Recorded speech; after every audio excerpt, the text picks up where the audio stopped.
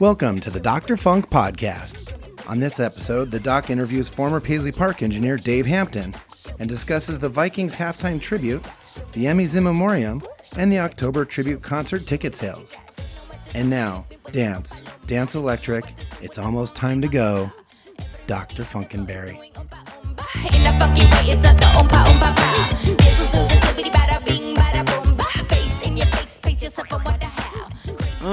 So funky Ida.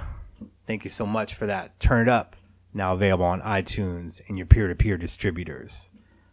How's it going, everybody? Welcome to the Dr. Funk Podcast. Chris, what's going on? What's up, Doc? How you doing, man? What's up, Doc? I'm excited. This is going to be a great episode. Yep. We have a great interview with Dave Hampton, who worked with Prince on some stuff that he wanted for Paisley Park. Yeah. Yep. Exciting. So we're going to get to that. Real quick, just have a few things. iTunes, please subscribe, get it down, get our reviews going on, get on Stitcher for your non-iTunes users. Just keep leaving us reviews, pump us up. We're at 47 reviews. We need to get to 50. We need a few more reviews just to get more. That'll put us in the rankings. So right. You need to have a That's certain what we amount of need. reviews. Yeah. So help. So we're going to do really quick, just cover some stuff that has happened. We talked about on our special episode that we had about the Prince tribute concert with John Mayer, Chaka Khan. The MPG, members of Third Eye Girl in the mix, several other things, Anita Baker. Those tickets went on sale on Monday. How'd it go?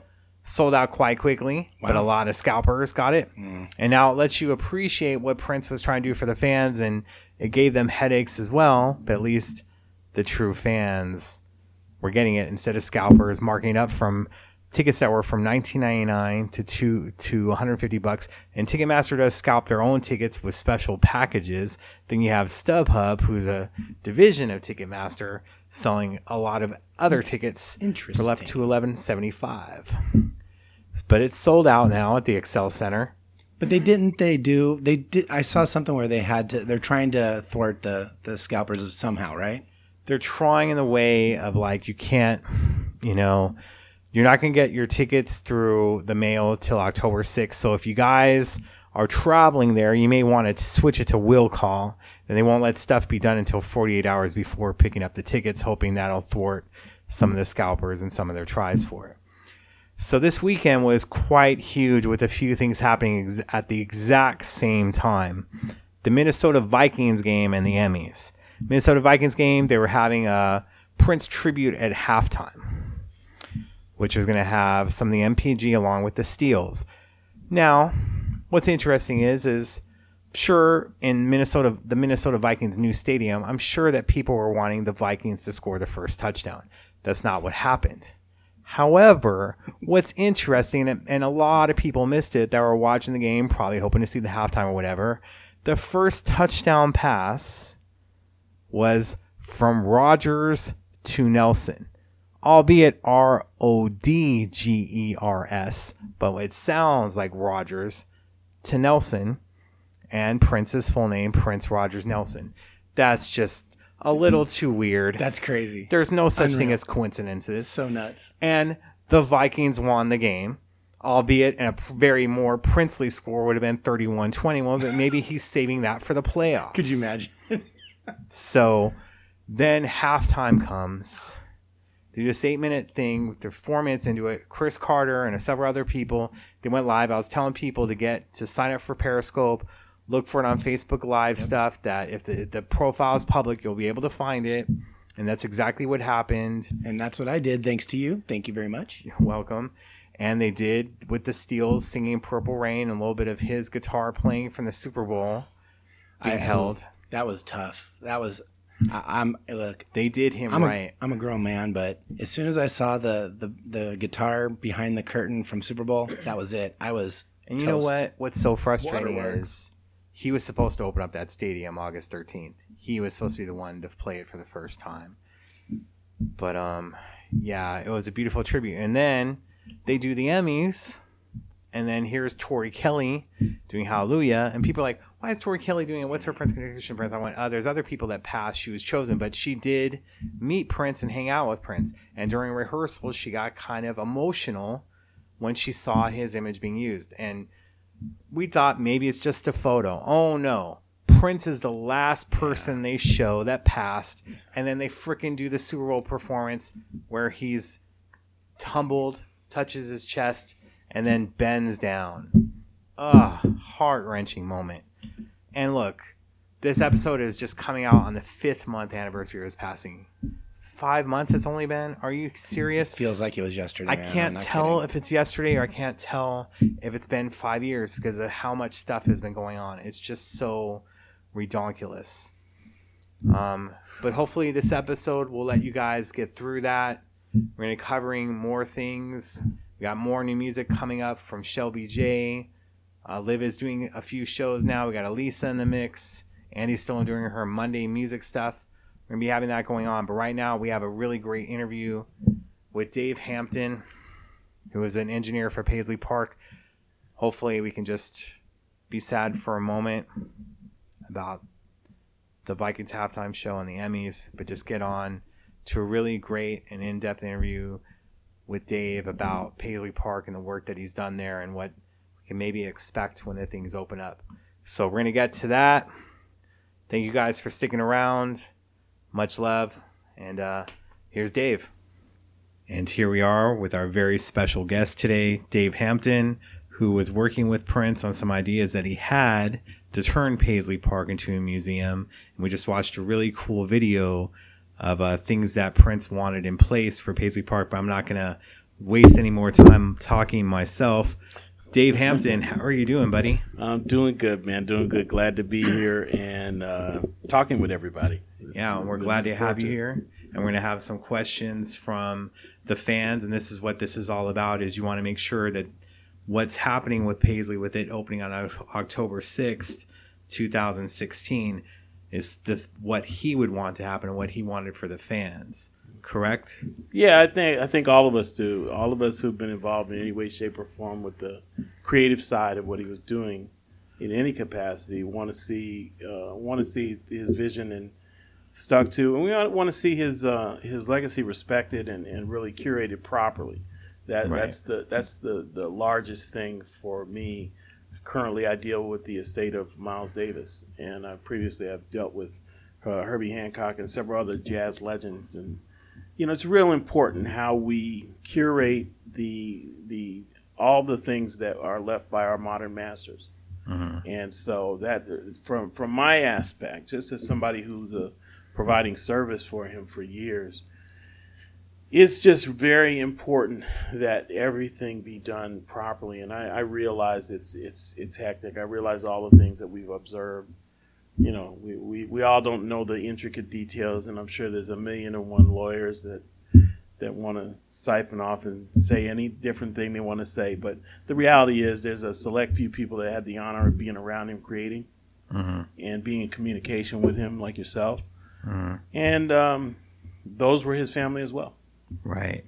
Now, how did this all happen? How did you get in contact with Prince, or how did it all go down? It's always a mystery. Well, what happened was I spent 12 years working with Herbie Hancock, and I was always an independent when I worked with him, and so it allowed me to work on other projects. And I worked with a couple of famous old school musicians who said, "Hey, man, we're going to call you guys. We're working on something for CBS."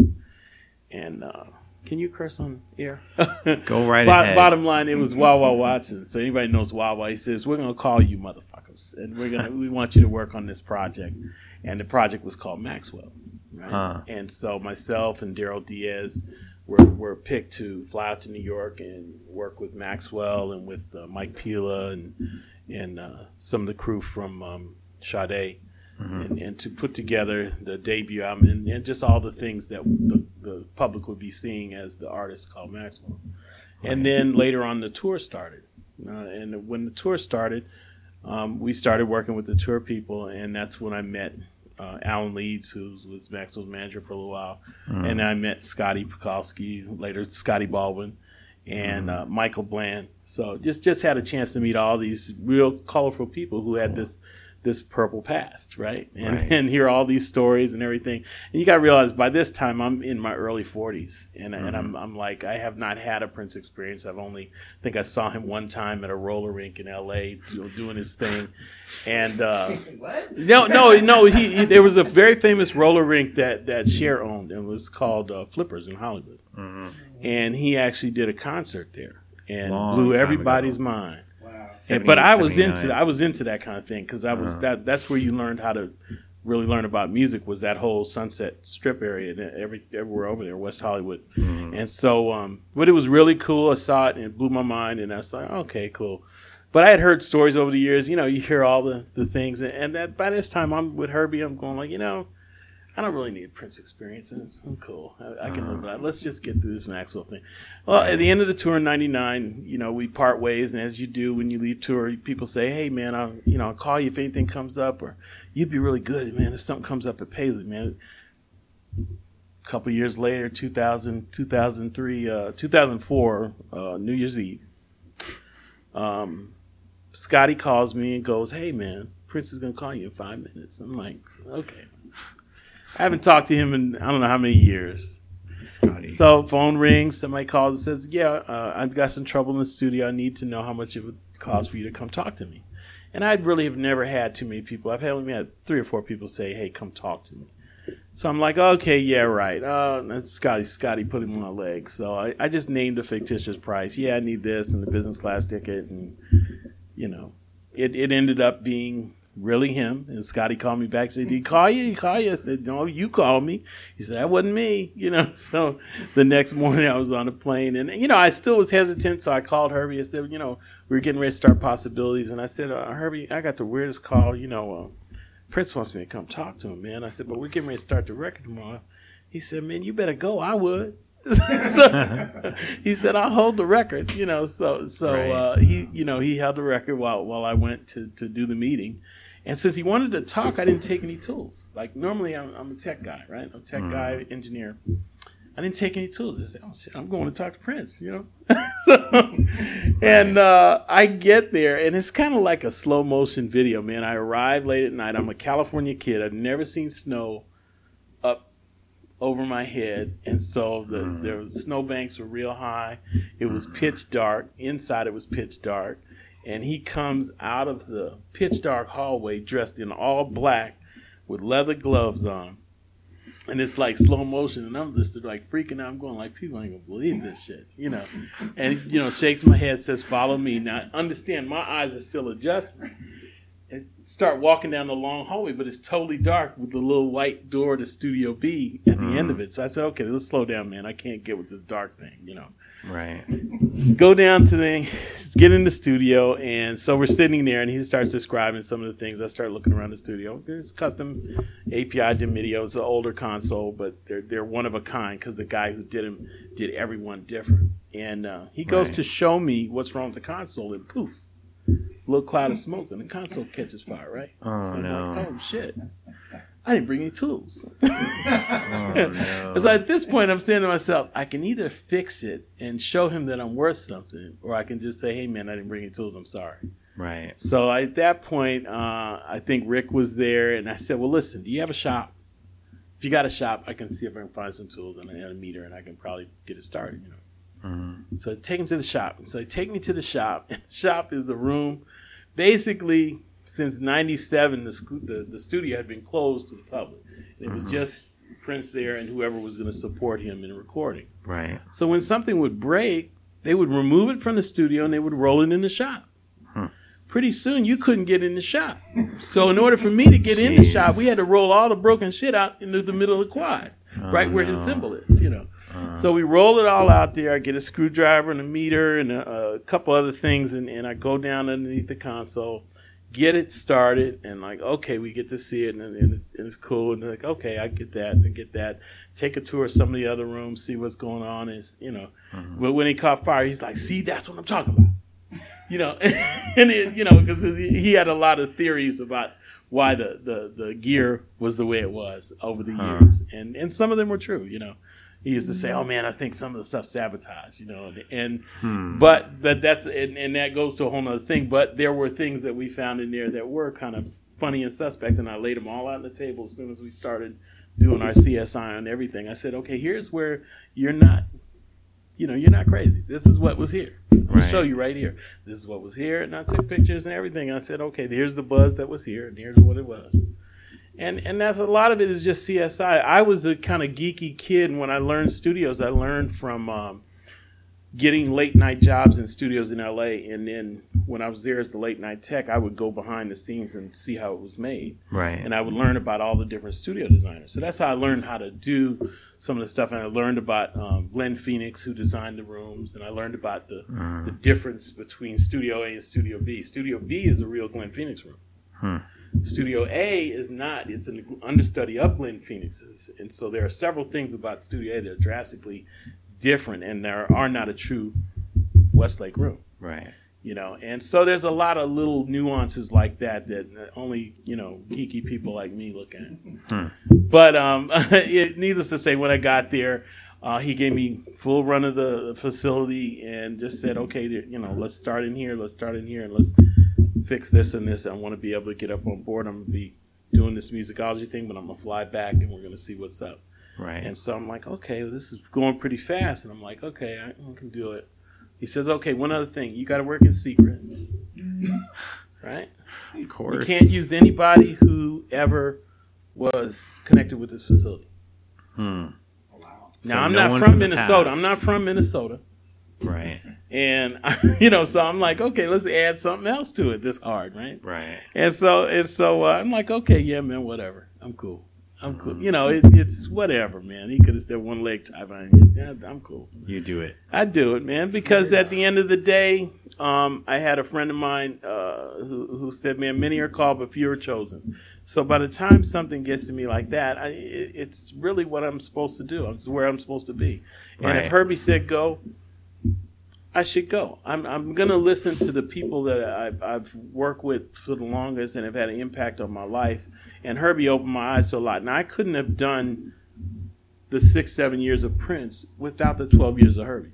Right. Because I was leaving a place where we were doing a lot of exploratory things, technology-wise, jazz-wise, cutting edge. But we were doing it in jazz budget. Okay? And by the time I had the impression of going to Prince's, I was like, man, this guy's a superstar, man. We probably can do the work because I'm doing everything on a jazz budget here. We probably can really do something good, right? And I used to complain. I said, man, nobody really uses a third of what I know because I started early in engineering before the automation. Right. I get out here to Minnesota. He don't want to know all the new stuff. He wants all the old information. Oh no. So now I'm doing, so that's why he used to call me old school and ask me to come in because when the younger engineers didn't know something, it's like, okay. Here we go. And so it was just a thing of, that's why we went heavy on restoring the tape machines. That's why some of the custom machines we built for him, like the custom 2-inch 8-track, some of those things, they're one of a kind, but it's something so he could throw back to the years of old, of, how some of these other recording processes were done for some of these famous record labels, Right.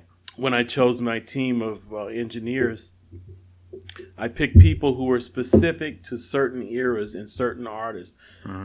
First person I brought in was Khalid Glover. He's an engineer I'd known for a long time, but he really knew the whole psychology behind the transition into DAWs, digital audio workstation. Right. And he really also was steeped heavily in the Quincy Jones experience because he had worked on We Are the World and worked at Lion's Share for Kenny Rogers. So he spent a lot of time there. I brought in another friend of mine, Ralph Sutton. Ralph Sutton is a Motown engineer. So he comes from Mr. Gordy's school of things. And those are all important because at this point, I'm trying to come up with a winning combination of multiple engineers who are coming from different directions. Right. I brought in another guy I worked with named Ian Boxall. And the reason why I brought in Ian is that Ian was the youngest engineer of all of us guys. And Ian had experience as not only a great tech, but as an engineer who had done work with Tupac and had done work in the hip-hop rap genre. And so it really helped us cross over. But he knew traditional recording methods. That was my thing. Everybody got to know traditional. And then we added a fourth engineer because as I did my research, I found that most of Prince's early hits were cut by women who were engineers. And so we had a chance. We did a thing there where Paisley had never run problem free with all the studios going when there were 2 studios. By the time we finished the modifications, we had three mini studios, a video edit suite, and the 2 main studios. So we filled them all with work to make the electrical push it to the limit.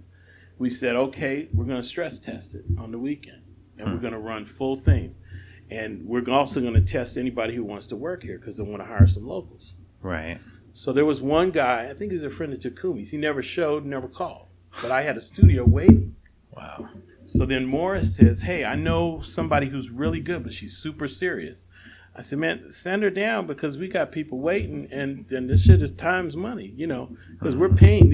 I'm paying people to be in there doing music. And what we did is Morris and I went into some of the sessions, and we actually put problems in there. So I'm testing engineers to see if they can discern the problems. Right. And I'm testing music people to see how productive they can be. And I'm testing other people to see if they can just make it run. So I'm just trying to see how strong the local staffing is. And so we got to there. He called me to call, and he found a lady named Lisa Chamblay, who was a local, who was just going to IPR. And she was really steeped in recording. She had been there before, and the only time she was there was Studio A was working. So she walked in the door, walked past me, walked right into Studio A, and I'm like, well, wait a minute, you're in this other room over here. We had her in one of the smaller studios. Right.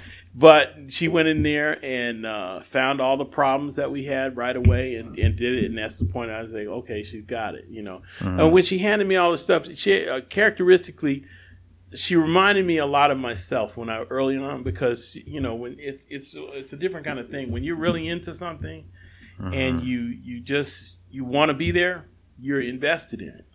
And so she was invested in it to the point of where she was not afraid to talk, and subsequently when we got her in there and we put her in the room with him, she was fearless. She could hang with him, and it wasn't a problem. She wasn't fanning out. She wasn't, Cool. She knew how to play the role, and it's a very different kind of thing, but it's a different kind of energy, and he understood how to play to that energy, even with all of us in the room and her in the room, because he would do things like he would ask us, so what do you think? What do you think? As he played something, and all of us would say, oh, man, I ain't gonna say what I think. You say what you think, She'd go, no, you need to do that over. And, she would speak up, whereas all of us would be a little bit more hesitant because it's that guy thing. Exactly. And so he always listens to women more. Yeah, always. He said that a lot. Always. Yeah, he listens to really women. knew how to take that particular that female energy and use it and channel it. And it was big discussions we used to have on that, which is why there's no surprise Third Eye Girl and some of it went to that, because we saw demographics changing. As soon as we got into streamed music and purchasing and stuff, you start to look at some of the realities, which is that the people who purchase music more often than not are women. If you look at the numbers of downloadable music, that's who's making the purchases. That's interesting. And has been that for a little while. So if you understood that dynamic, you understood it. Sooner or later, people are going to want to see somebody who looks like them. Right? And that's what he was getting at. Right. Exactly. And so these are things that tactically we had talked about way earlier before they even germinated, but it's because we're just openly sharing. When you spend a lot of time together, you're sharing. And I'm used to an environment with Herbie where we just curated sitting around talking about things other than music. Like I didn't really, when I went to work with him, I was kind of a fan because I was raised on jazz music. But when we started getting taken to places like the World Economic Forum and UNESCO and TED Talks, and it's a whole different thing because your mind is now exposed to another way to use music as just a tool, right, to deal with these other things and touch some other worlds.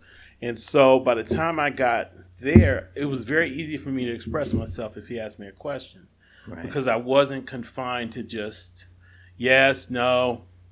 Yeah. And one word, I'm scared answers. I was like, well, where do you want to go with it?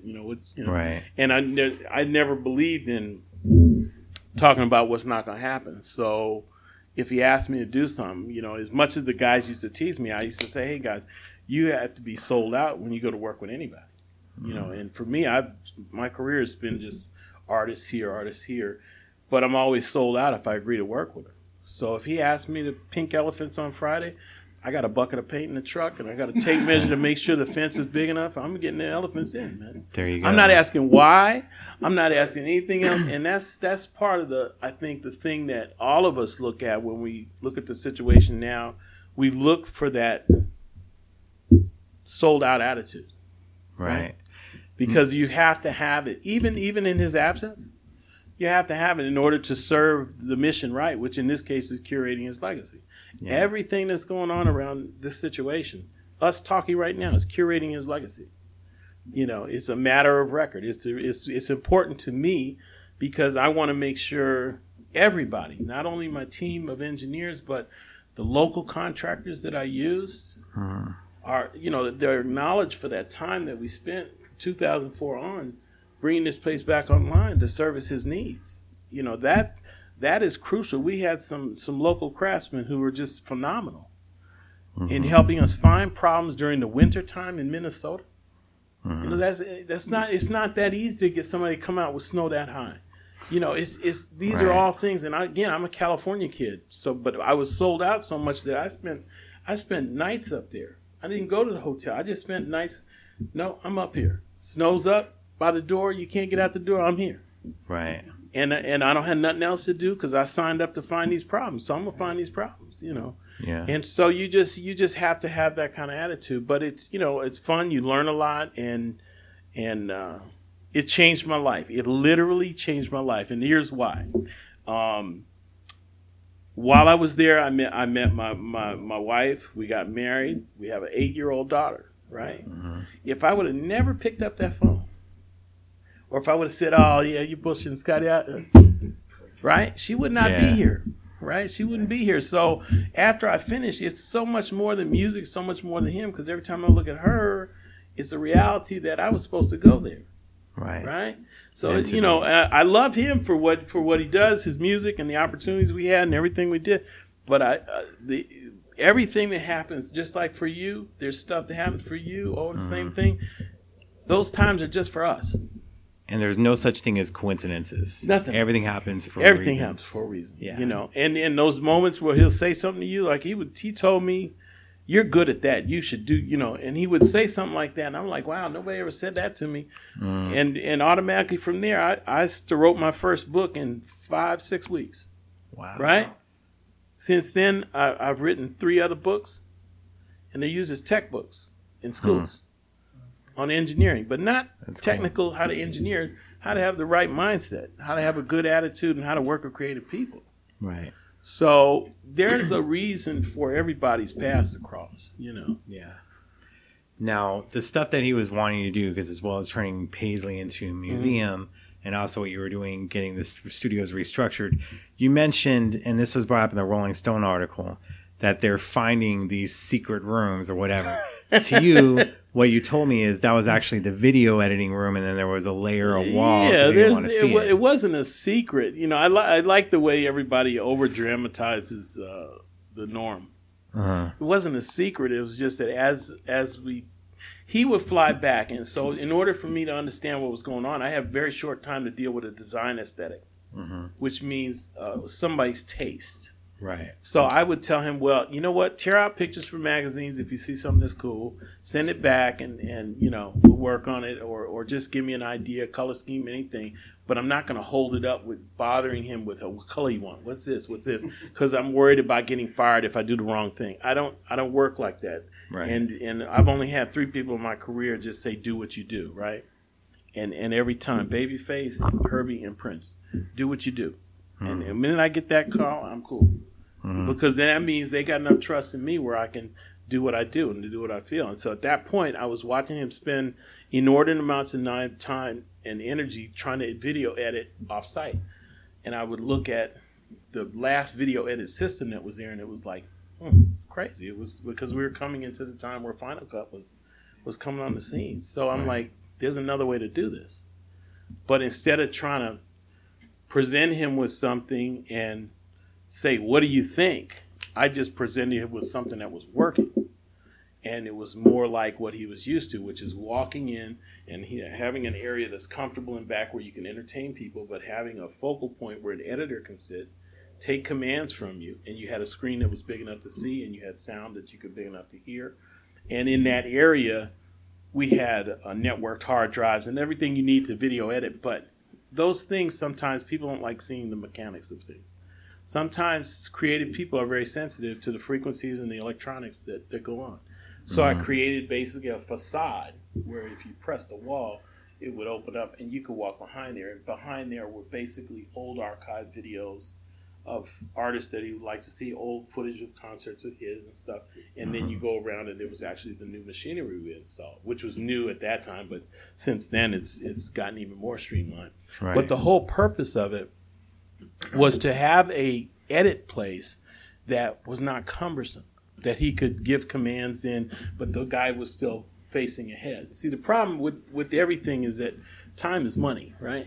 And so if a video editor is doing his thing, he's just worried about what's in front of him. Right. If he's so enamored or he's distracted by the fact that Prince is breathing over his shoulder, it's not going to work because he's going to be sweating bullets. So I gave him a place to be in back that was elevated, so it was entertaining. It was like an apartment with a lounge couch and everything. You could have people back there, a little refrigerator, the whole thing. But you're in view of the screen, and the editor's in his own little area. And then everything is there presented so you can see it. But it wasn't secret, It was Right. like the two knocks and, But I like the way they do that. I think we'll see a lot of the dramatizing. That's one thing I think that, for a lot of us, we wish that early on we would have saw is some accuracy in fact checking. One of the reasons why I'm here talking to you is that for the longest we were getting calls from even some of the local craftsmen because they were watching news shows with The Architect from 1987 showing our work from 2005. So it's like, okay, that makes no sense. Right. That whole thing. But he's not correcting it, saying, "Oh yeah, that's not my work. This is something later on." No, he's acting like he did the whole thing and not even knowing that they overlaid his vocal on some new footage. So part of the thing is just the accuracy and fact checking. It's just let's make sure everything is cool, what we're doing, what we're saying, and how we're telling these stories and how we're making sure everything is what it is. Whether the room was secret, the room existed because he wanted it there. Right. I think that's the disturbing thing about the vault. The vault, right? Right. And everybody, what do you think about the vault? Well, I had to deal with the vault. Right. So I have a whole nother thought about the vault, and I have a feeling that people don't like my thought about the vault. But here's my thought about the vault. Elaborate, The please. vault is his, and if he wanted what was in there to be out, it would have been out. And when he wanted us to work on stuff, he brought it out of the vault. Right. And we worked on it, or we dealt with it as it was, because being in a vault, being from another time, sometimes you have to have those skills as well to be able to handle and things that are that delicate. So that is a whole thing that we had to deal with unto itself. We wanted to go back and work on something to make sure we actually could without destroying it. So there is a whole pathology that is in place when you have to deal with archival materials or materials from the past, and those mindsets weren't at play before. And so when we came on board, I flew back to LA and went to a guy I know, Dave Wexler at Hollywood Vaults, and I brought a bunch of gloves and I brought a bunch of things back to the crew and kind of gave them a quick how-to on this is how we have to handle these things that come from the vault. Because at that point, once we had created all these places for him to record, it's a different thing when you're trying to feed somebody and what they want to do is make music. So now they can go anywhere and make music, and they couldn't for so many years. Right. They want to keep doing it. So then they'll bring up something from the past. Oh, yeah, let me hear that. Put that up. Well, you got to be able to keep going. Got to be able to keep going. And the same thing with, even some of the custom stuff. When we designed Studio 3121, it was basically because one day the hard drives came in. And I was just there my second week, and they had recorded in L.A. And the cardboard box comes in with a big hole chewed out of it. Looked like a gorilla hit it on the Samsonite commercial, and kicked it around. And this is this man's entire digital files being shipped around in a cardboard box. And so I took a picture of it, and I said, man, this ain't never gonna happen. You ain't never gonna look like this anymore as long as I'm here. You can't look like this. You can't. You just for who you are, it's not good. Right. It's not good. So at that point, we started working on something where I'm going, what are the challenges? Well, the challenges are can't go everywhere. You can't always get studio time, but you're isolated and you need access. So I'm like, okay, a lift is this big. It'll normally carry this much weight. Here's how much power we need. You need this. So I created something that was small enough to get into a lift. And a lift is a European elevator. It's not a American elevator, right? Narrower doors, narrower things. So it can get into a lift. It can get into an elevator. It can go into a room. It can go into a closet and go anywhere. In 5 minutes, it'll be up and running. It has the power of Studio A at Paisley. So it allows him to create. At any point in time when he would come to L.A., we'd send that out. It would go to the Beverly Hills Hotel, and then we'd send an engineer out. And then, or we'd send two, and then they'd rotate. So all the time he was there, he was creating. All the time he was there, he was creating. The whole purpose was to never have him be without the ability to create. Right.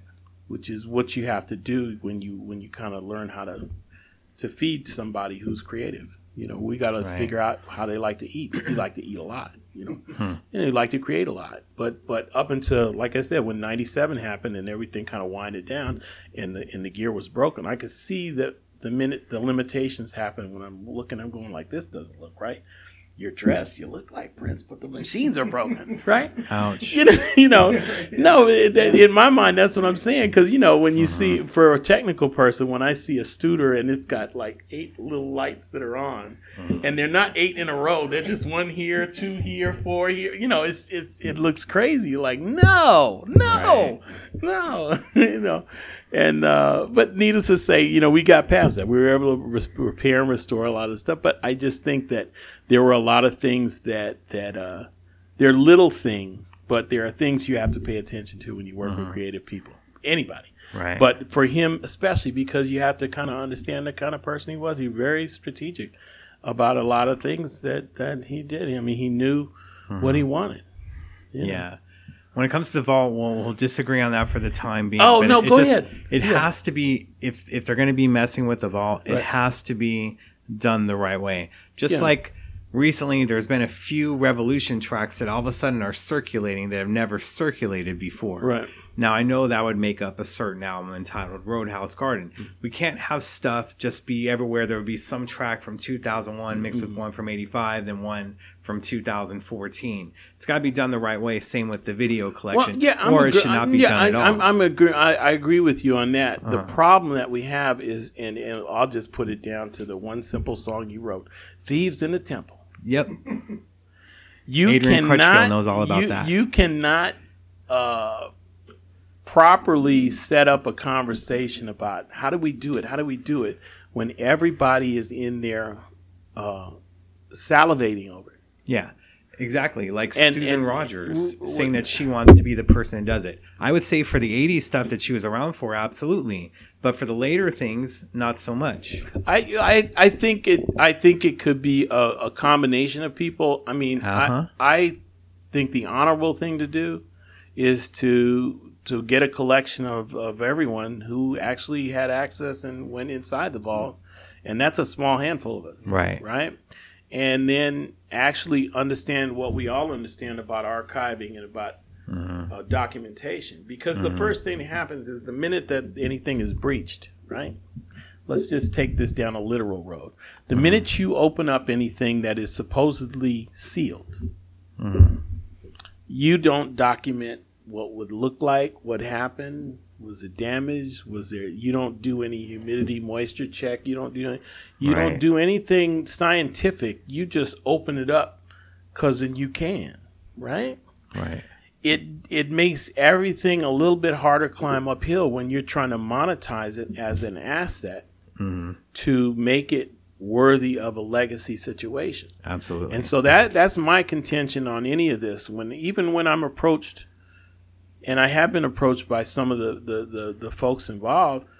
If you approach me wrong and it doesn't sound like you understand what you're doing, I'm going to be fearful of standing close to you because you don't know what you're talking about and you're approaching me wrong, and it sounds questionable, which makes me then question who you're standing with. Right. And so the only thing I can do is go, well, I'm work with a lot of legacy situations, and Miles Davis isn't an unknown quantity, right? It don't work like that. Right. And I would just say that, like, so yeah, Susan Rogers to Joshua Welton, the people that were involved in the vault or were involved with getting tracks, finding tracks. Those are the people you want, but not just one person. Well, I think there has to be a whole procedure on it, because here's the thing. You've got so many. The vault equals so much to so many. Again, you have to put it in a pecking order. To the people who are trying to monetize this for the sake of whatever, you have to look at what their motive is. And again, this is the part where we miss him the most, because he was very definitive about who he wanted around and who he didn't. See. And so if we just follow the philosophy that we worked with, it'd be very easy when you meet some of these people and you watch their behavior to go, they don't need to be that close to that. Right? And that's just my opinion. But what the hell do I know? I'm just an engineer. Right. Okay? Who had access to the vault. So. Right. It's just, like Susan Rogers, as much as I respect her and everything, she seems a little thirsty. The people that I would trust more. I just read to where she just wanted to be an advisor. So, I mean, but I don't know. That's fine, but not the advisor. I'd like it to have more other people. See, the people that don't talk, like, say, Morris Hayes, and I know that they had stuff with it, I'd like to see him involved because I think he's got the right mindset for it, and he's not trying to get the attention of everything, but he cares enough about the music. And you have to set up rules of engagement around it. I think that's the part where I think everybody would like to see rules of engagement set up around how to function around something as questionable as access, right? I think if we saw rules of engagement, everybody would be a breath of fresh air, because we knew there was structure.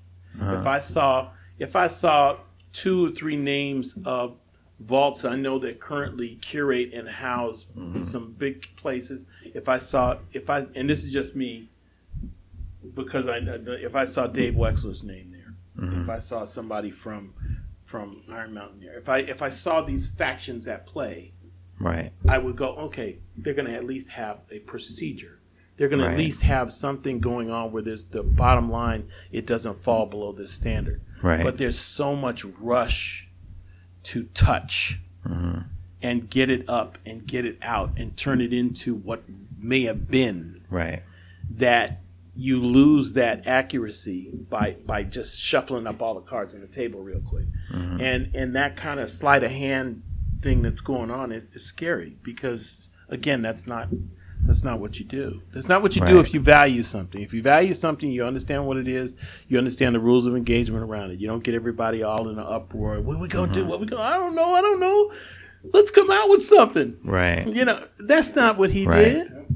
Now let's take a look at it like this, because I was at Paisley earlier this year, and they were giving tours. They had Jesse doing the tours. They walked everyone through. It was right after his piano and a microphone shows. So those were being played in the studio where someone was mixing it. Right. And just and just like the video that you showed me, sometimes you had musicians hanging out and doing stuff. Yeah. So this is stuff that he would want if there was tours going on. Yeah. Is that what's going to be happening? I have no idea. I'm not connected with that in any way. And then the article says that they are going to be having the studio rented out and doing stuff. And I liked what Omar Baker said, which is Prince's half brother, and a little overweight version of Prince, very eccentric with the way he dresses, a little bit. But Omar's cool. Yeah. But I liked what he said about we constantly got to have live acts in here and in that small room, because if we're still having stuff like that, it's like he's still here. Yeah, kind of like that. I think he understands the power of who his brother was and what he meant to the creative community. I think also it's good that you have somebody who is in the family who is actually trying to dream a dream, because that's part of it also as well. You have to have that mindset, And Omar's cool. I've met him, talked to him, spent time with him, and it's refreshing, because he's enamored of his brother, and rightfully so. But it's cool the fact that they have that relationship where it's just that's my brother. And I think it's cool just because, a lot of us who have those relationships wish it was like that, and so I think it's real honorable. But I also think that in the rush to do it and to get things going, I just would like to see the normal things take place. I would like to see structure for the family because mostly any legacy situation I've worked with, the main thing that comes out of it is structure for the family. It doesn't matter what the family did or didn't do, or the fact that they weren't necessarily like him. It just means that that's who is left, and that out of respect for setting things up proper, the first thing you do is set them up to win.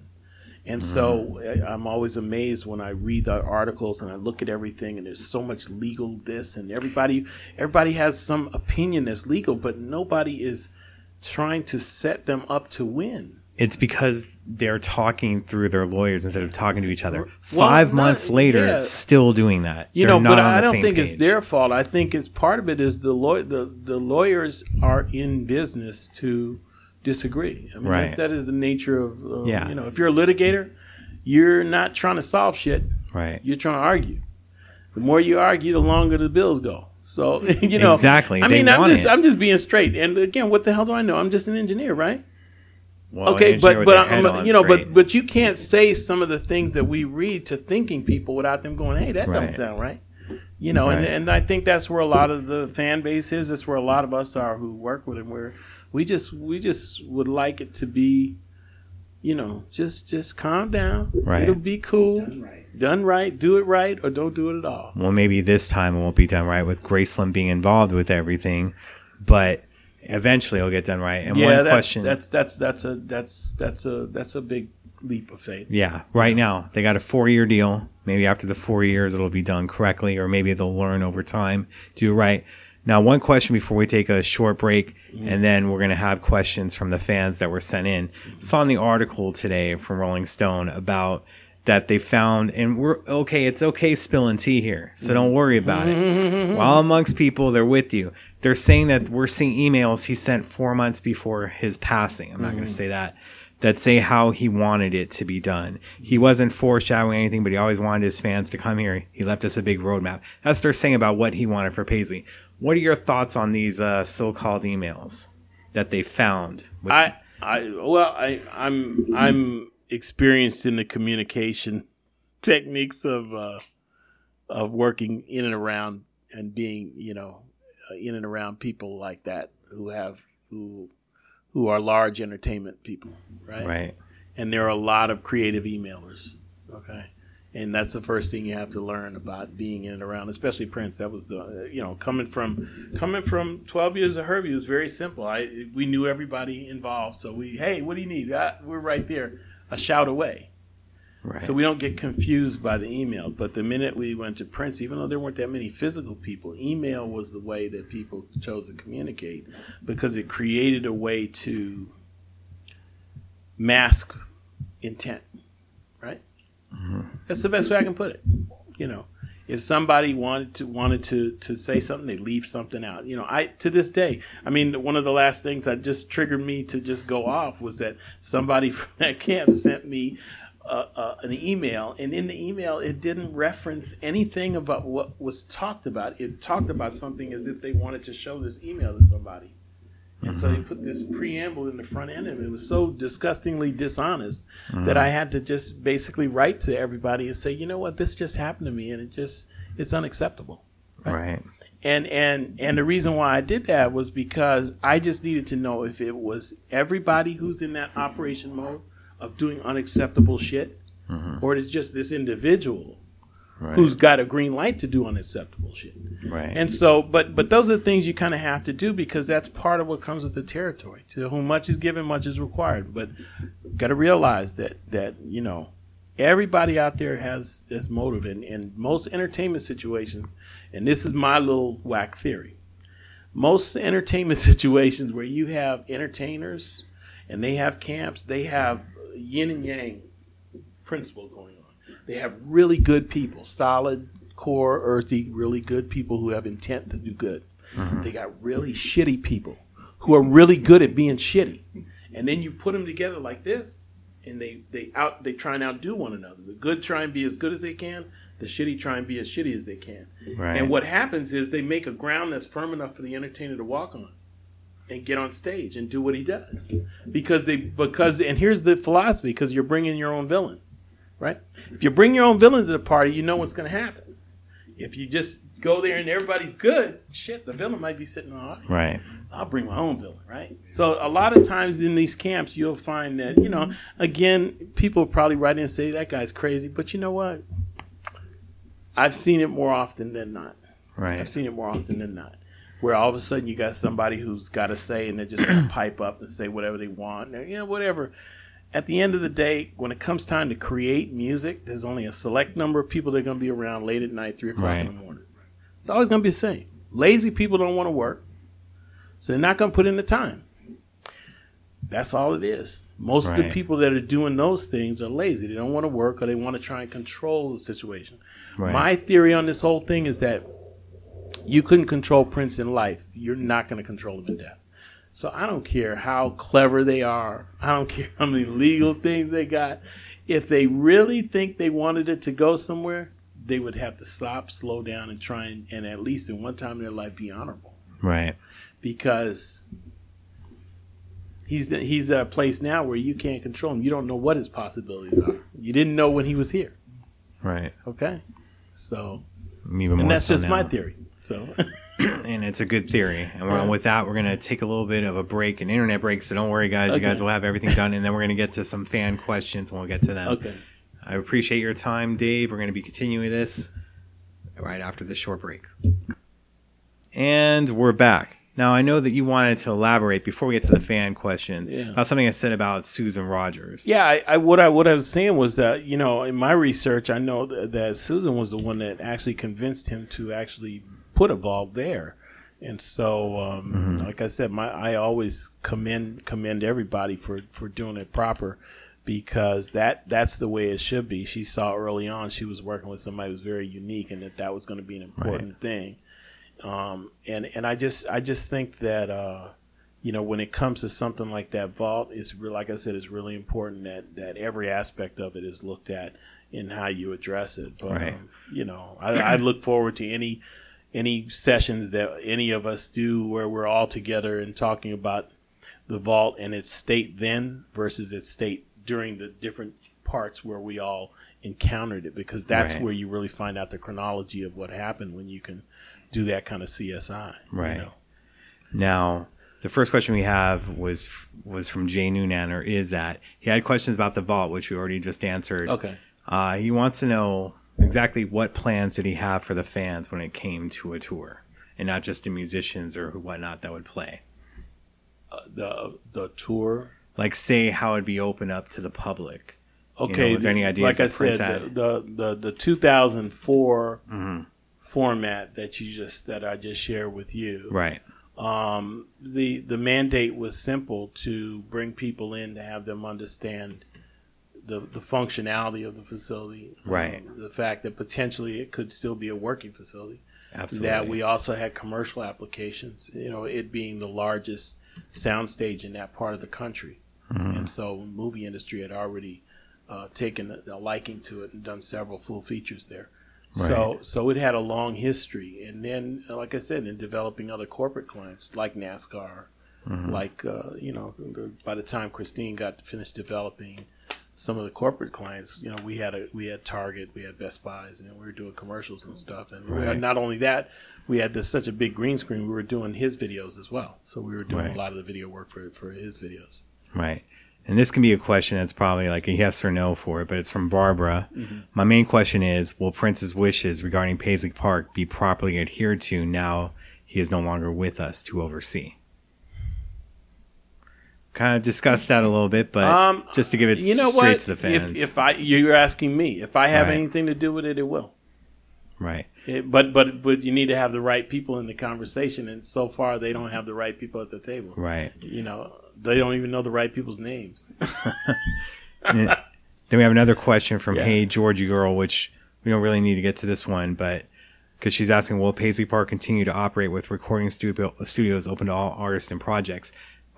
Graceland is saying that is going to be the plan in spring of 2017, that they will be having acts there. That's what they say now. Let's see what can be done, because you're going to need the right engineers and everything going on, right? I think if Graceland says it, well, by golly, let's see what Graceland does. I mean, let's be honest, and again, I'm not for or against, but in the legacy thing, and I think it gets kind of hard every time we say Graceland, because we're imagining Elvis curating Prince's legacy, right? So every time we say Graceland, it creates this dun-dun-dun-dun, and is again, thinking people don't say things and then not wonder. As right? I said, when I was asked by reporters about Graceland and Paisley Park, I want Paisley Park is far funkier than Graceland will ever be. I don't want them involved, but again, the things that happen that bring all these things to bear are fiscal things. These are deals that people cut, and they're sometimes they have nothing to do whatsoever with what's right and wrong, which is what happens. And so that's the part where we all have to kind of drop back 5, and if we don't have that kind of juice, we have to just observe what's going on, and we can either be supporters with our silence, or supporters with our thing to wait and see. Maybe they can pull it off. Maybe some kind of way the bad becomes the good. Maybe some of these people who probably in life would never be around, and maybe they just woke up and all of a sudden they're good people now. We don't know that. Maybe you just I'm being bullshitting you. Of course. No, I'm just saying this is what people would have us believe, right? When they propose sometimes crazy sounding shit. See, my main thing is if it helps the fans heal, the real fans, right. And I'm all for it. And we're all. I want it to be heal what too. he wanted. We're all trying to heal too, and that's the hardest part about standing at a distance, right? Now this one's from KGT Cars. The first question is, did he want people to stay out of his apartment? Yes. He wasn't going to be having you access to that. Stop it. What were his plans for all the instruments he keeps in the basement? Because I did see in the video that he did have like all his guitars laid out in one section of the place. Was there going to be talking maybe about the music store that's down there? Well, we had organized it, and when we left and wrapped it up in about 2005, 2006, we had barcoded everything, and that whole music area down there was where it's a specific room I know they're talking about that has all the drum kits in it and has all the inventory of guitars on the wall. There was a little guitar bench where they work on guitars. That was all inventoried and barcoded and secured when we left. Right. And straightened up, because a lot of it was just garbage that had been there over the years, and a lot of stuff was just equipment no longer in use. But most of it had been gone through, and then the custom stuff, I don't know where all that stuff resides now, but there were custom one-of-a-kind things that you saw in the video. And those are all things that were there. They had the place for them on the wall that was all marked. So. Hopefully they'll be doing that. Again, we hope that everybody is watchful. We hope that everybody is responsible. We hope they're listening to this as well. Yeah, they're listening to this, and they're going to try and do whatever people like that do. Either they really do it the right way and do it the right way, or they'll try and say, "Oh, Dave's full of shit." But, whatever. Now, bottom line is that it's their responsibility to do it right, and I'm all for them doing it right. And everybody has my number if they want to do it right. And I've given them everybody's number. Every team member that I mentioned tonight, I've given them full access to, because that's all you need. You just need people who care. If you cared about them in life, you'll care about them in death. Exactly. And this one's from Ray Official 1. I can kind of answer this one, but I just want to make sure that's answered. They're like, will the policy of no phones / recording devices still be enforced? They should be, because then they can make a little bit more profit at the end when they're freaking taking you to the gift shop of selling you a poster or freaking program of it. I'm going to let you live on that answer all by yourself. They better not have recording devices. All I can say. I think it's a great policy, but I'm just not with a. Hey, let's go walk through to the gift shop. Right? Yeah. It's not a journey to the gift shop. Okay? It is a place that it's magical, it's very special, and a lot of great stuff happened there. And hopefully they can get it right. The gift shop, that's great. I'm glad they're going to have it, but the Tchotchkes has another role. Right. If you really loved him and his music and the experience, then take your time and enjoy it, and for whatever has been prepared for you. That's the best I can say. To be in support of something that I don't know what it's going to be. Yeah. Just some of these questions we just really what are they? Can't answer. I'm not. What are they cursing us out or something? No, they want to know if he read fan mail or stuff like that. That has nothing to do with Paisley. What? He read fan mail. Fan mail. What fan? Prince, if you read, like, see, this is what we're dealing with Paisley, and they're bringing up other stuff. Geez, some people they're asking some of the questions that we covered about the vault. Okay, that seems to be. What about the addition, the building addition? Yeah, that was one thing that I saw that they asked was they wanted to know if you knew what the egg was or whatnot. I knew about the storage place. It was always an unfinished building. When we were there, it was an unfinished building that you had access to via underneath. And the intention several times, I think it was going to be a restaurant one time, it was going to be something else another time. And the only thing that was in there was boxes of old clothes and some other things that were being used for storage. But it was uncompleted. It was uncompleted. So it is not the kind of place where you necessarily would, for safety's sake, it was not the kind of place where you needed to be wandering around because there was no safety rails. There was, it was a second floor, but it was exposed. So boxes had been placed there just so that they were not on the ground level. Because at that point, you're subterranean when you're on the ground. And so wintertime, anything, Right. Just trying to get to the accurate question because people were like, we're from Australia. How far in advance we have to book tickets? And again, we put up the question. This is for somebody. You probably need to interview some of those other key people. I'm a key person from the past. That. Yeah. The main thing is just the amount of emails and Facebook messages and Twitter messages. People are constantly wanting me to call them on the phone and talk with them about stuff. Yeah. I barely enough time for my own life, let alone other things, only sleeping 4 to 5 hours a night to get stuff done. I don't really have time to be calling people or giving out my number. Just trying to say that right here. We all know of people's concerns, but we're trying to go through it. I'll say while you find the next question. I was reading in the Billboard article, they were saying something about the doves. They're going to be in the main area where they were. The doves were always on the third floor. The top floor. In the top corner of the floor. And now that's going to be moved, but they're trying to say it was always there. Not where they live. No, so. We would hear them cooing when we'd be talking and having conversations. That was our thing. When somebody would call, they said, "What's that noise?" I said, "That's the sound that doves make when they're crying all fucking day." Right.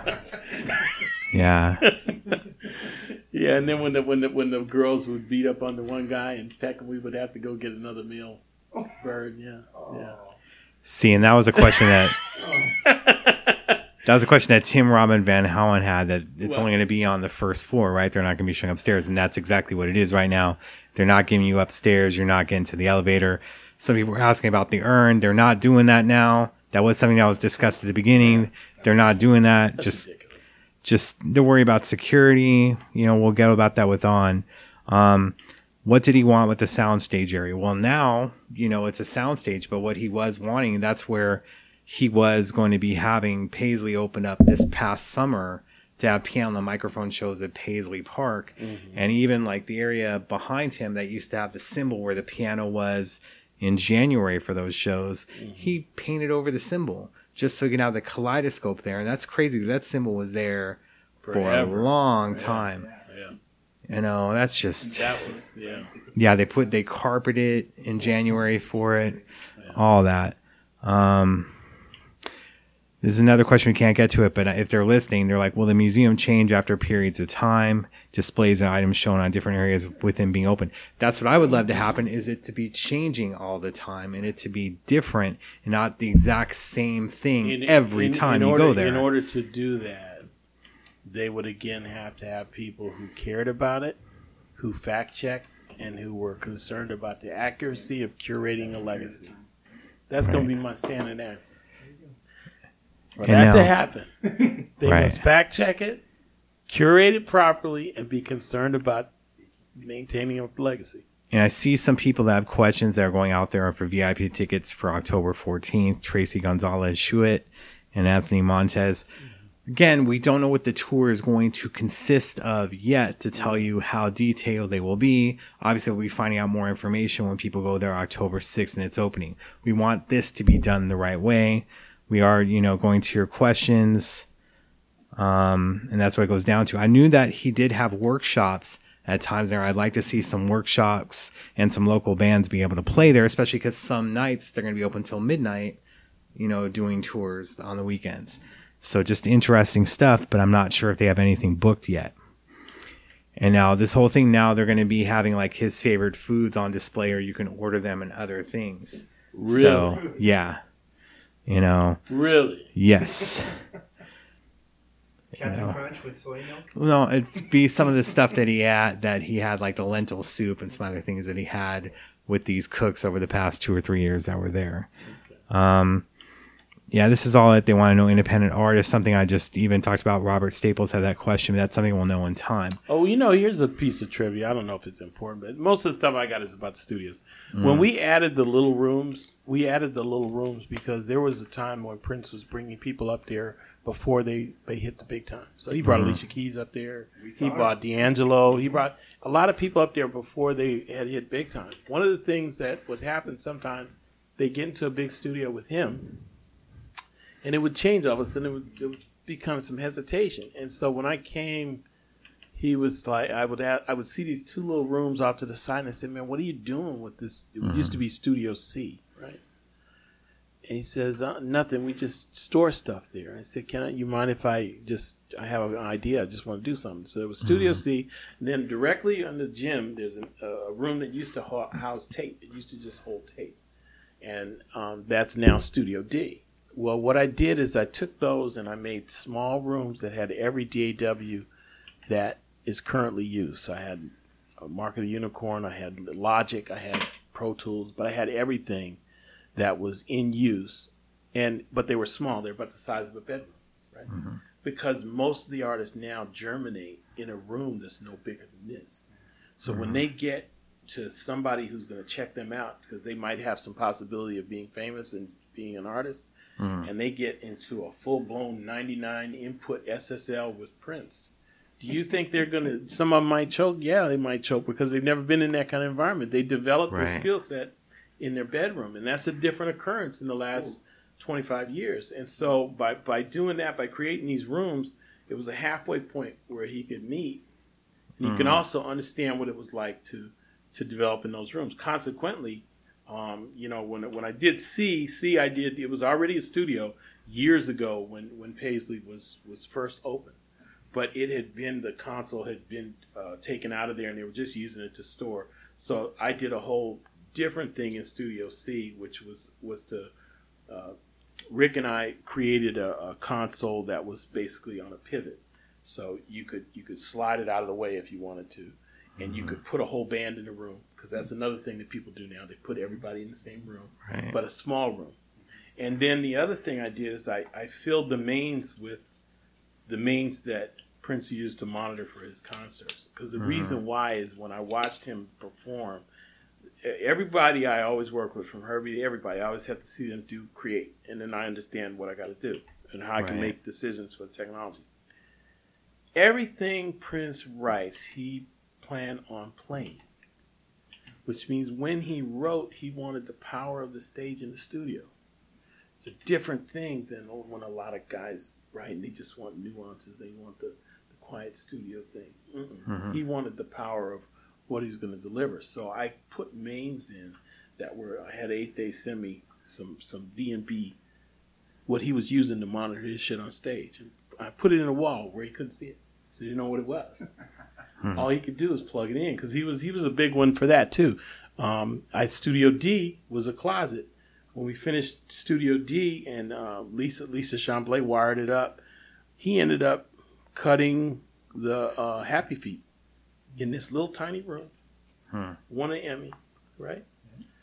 But Golden Globe. Golden Globe, right? Golden Globe. Sorry, but no, that's fine. Didn't get that Emmy. But unfortunately, but the bottom line is that he went in a little tiny room and used what was there, and that was a big thing for us because he had embraced something that wasn't the tape machine. Right. You got to understand, the tape machine was the home run. That's the home run. I bought up all the tape that existed. Right. When I was there, I bought a lot of tape. I bought a lot of tape because at that time, one of the major tape manufacturers was shutting down, and so I bought up a lot of tape in Los Angeles. I bought a lot of tape in New York, and I just had it shipped there. Every time I would go home, I would buy up tape and send it to Miami. Right. And so the 2-inch was his pride and joy of recording and doing it. But we integrated Pro Tools so that we were running out of tape. That was an eventual thing that was going to happen. And the first time somebody tried to introduce Pro Tools, they didn't do it right. So what I did is I put Pro Tools in the machine room, but I only put it where the meters were visible, and I put it right next to the tape machines. So at the point where we were tracking and we were running dangerously close to running out of tape, I said, okay, start to run everything on Pro Tools simultaneously. Because they're going to be in here, we're going to run out of tape, we're not going to have any more, and we're just going to have to go on DAWs. And we did that and ran out, and probably for 2 days we were on Pro Tools. And then he finally realized, I said, yeah, we've been out of tape for a couple of days. No, there is no more tape, right?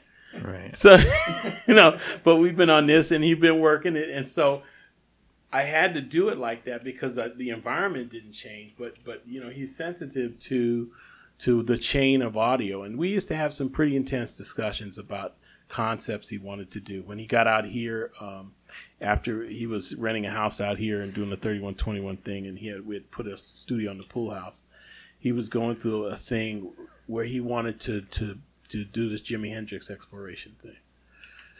So he calls me to the pool house, and we're in Beverly Hills, right, or in Brentwood, some rich exclusive place where the house existed, Beverly Park, right?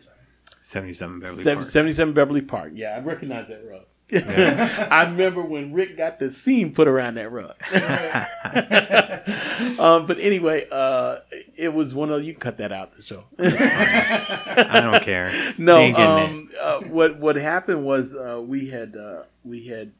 he called me over there to have this conversation, and he really wanted the power. He kept going about I need the power of the what I'm playing in the guitar, the power. I'm like, okay, well, cool.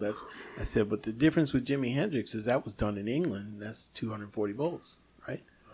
Right? So it's a different experience. I said, now I can step up transformer and make 240 volts come out of these walls, and we can simulate 240 volts. I said, but realistically, we're not England, Right. So I did one better because I knew he was going to go there. I freaking got on the phone, and I got Jimmy's engineer on the phone. Really? Yeah, man.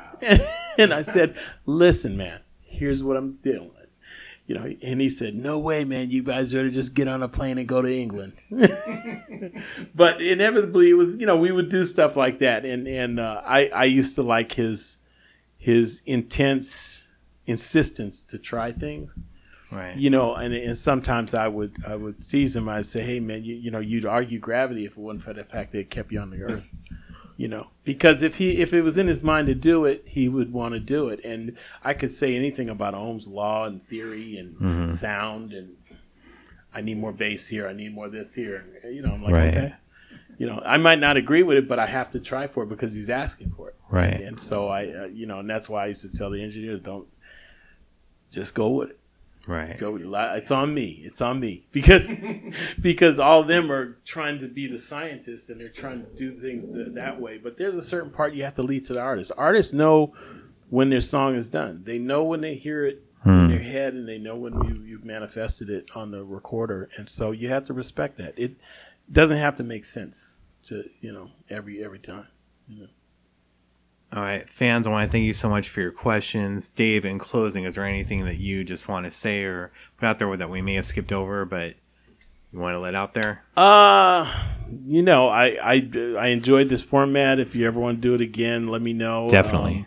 I'm going to try and get you guys as much stuff as I can to pass on to the fan community, because I just want it to be known that there were some pretty special things that were done to allow him to create and keep creating for as long as he could. And, we all miss him. He was very special to everybody, but I think the best way we can honor him is by keeping everything around him and everyone around him as honest as possible. Right. In the next period of time that's going on. And if any of you guys pray for their family, pray for his family to become one and to really just look towards the process that's about to unfold. And I think it'll be good. But, I love the fact that the fans have stayed solid and together all through this. And thank you for your time. Thank you. And lastly, just in case people hear this podcast and they want to know where they can get your books from. Oh, you can get my books from Hal Leonard. It's called The Business of Audio Engineering. And I'm working on the 3rd edition right now. And then you can get our speaker products at Reftone online, reftone.com. And you can find out more about me. Just Google Dave Hampton. You get me. But anybody can reach me. So Google him. I don't like when everyone Googles me. I hate when somebody says that people. Google me. Why did I say that? Oh, God. I always teach people are when like, they do Google me. Yeah. Well, Dave, thank you so much for your time. No problem. We'll have to have you back on. Everyone else, thanks again for listening. Much love to you. We'll be back next week. Keep it funky. Much love, y'all.